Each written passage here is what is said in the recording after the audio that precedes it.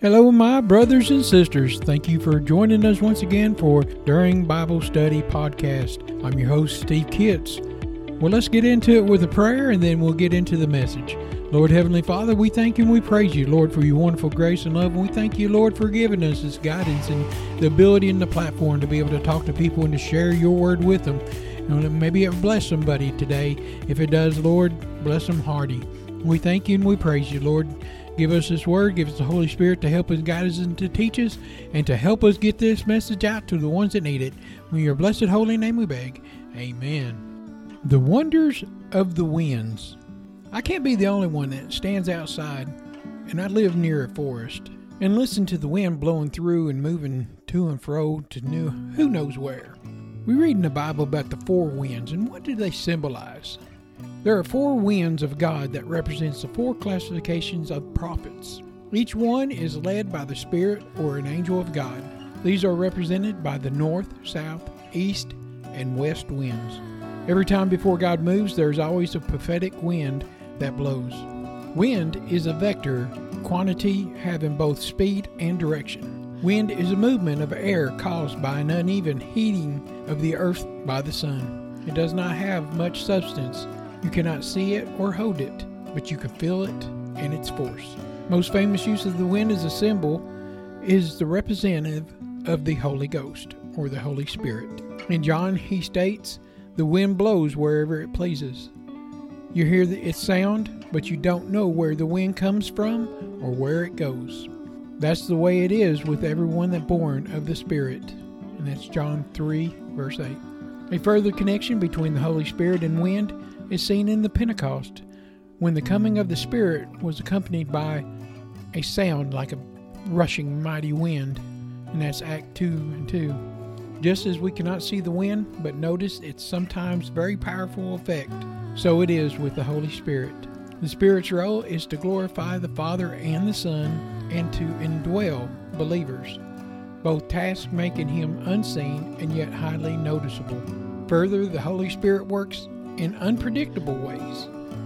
We can't control or manipulate him into doing our bidding, nor can we anticipate what he will do next. The Holy Spirit is also like the wind that he breathes life into believers at the moment of the conversion. He convicts the believer of sin the same way that the wind of the Old Testament often was a sign of judgment. For purposes of comparisonship, status analysis, and compulsion of averages, the wind vectors may be broken into zonar components, east and west, and metadonian component, north and south. Zonal means a latitude circle or west-east direction. Zonal flow in the meteorological term regards atmospheric circulation, followed by a general flow pattern along the latitudinal lines as opposed to the metadonial flow along longitude lines. Zonal in the complex of physics connotes the tendency of flux to conform to a pattern parallel to the equator of a sphere. Generally, zonal flow of the atmosphere brings a temperature contrast along the Earth's longitude.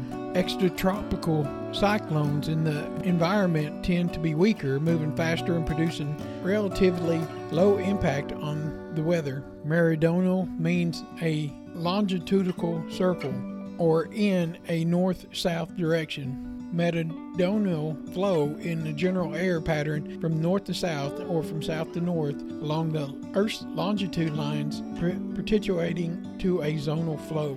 This pattern is responsible for most instances of extreme weather. It is not only are storms stronger in that type of flow regiment, but the temperatures can change extremes as well, producing heat waves or cold waves depending on the equator ward or pole ward direction of the flow.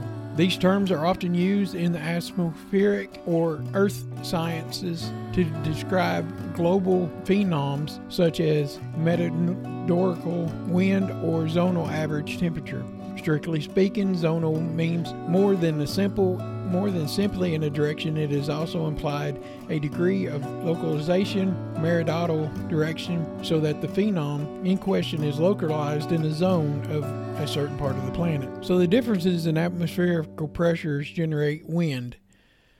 At the equator, the sun warms the water in the land more than it does at the rest of the globe. Warm equator air rises higher in the atmosphere and migrates towards the poles. This is a low-pressure system. At the same time, cooler, denser air moves to the Earth's surface towards the equator to replace the heated air. This is a high-pressure system. The wind generally blows from the high-pressure system areas into the low-pressure areas.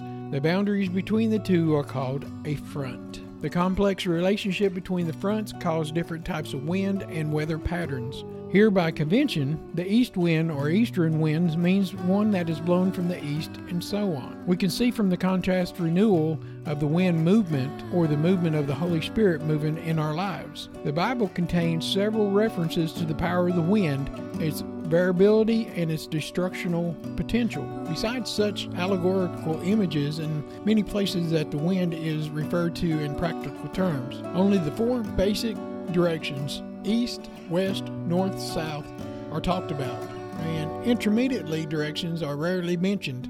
For example, like northeastern or southwest. Out of the four winds of the Bible, the east wind is the one that is mentioned the most and is generally described as a very strong, hot, and dry wind. In the book of Genesis, around verse 41, in chapter 41, it has references that it talks about the heads of grain that sprouted then got weathered by the scorching east wind. The book of Ezekiel tells about how the strong winds and tall vines were uprooted and got completely withered and stripped of their fruit by the dry east wind. The east wind of the Bible is also a fierce wind. It can destroy ships on the high sea. It can scatter and sweep out people. The book of Exodus describes how God brought the 10 different forms of the plagues all over Egypt. The 7th plague was a plague of hail, and it was followed the next day by the 8th plague, which is the plague of locusts.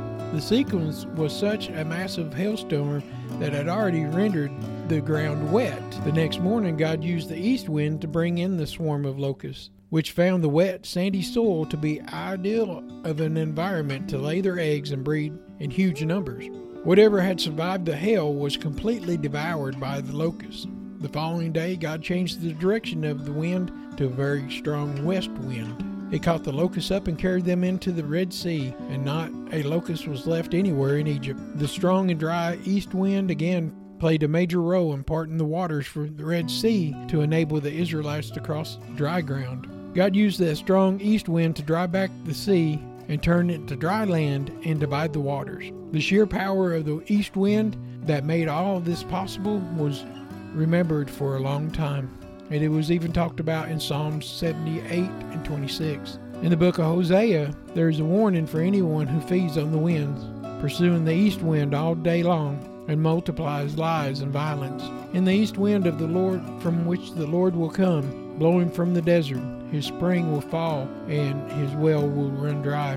His storehouse will be plundered up with all of its treasures.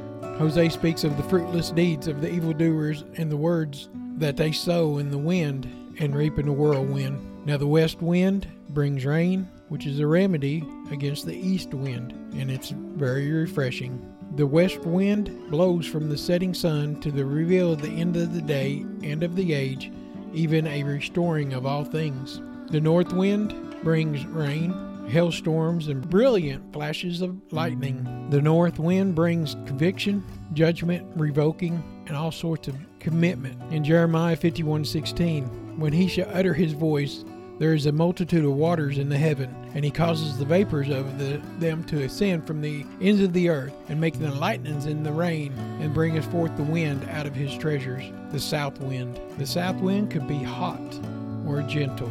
In the gentle state of the south wind, it brings peace, quietness, and tranquility. In Job 37:17, how thy garments are warm when he quieteth the earth by the south wind.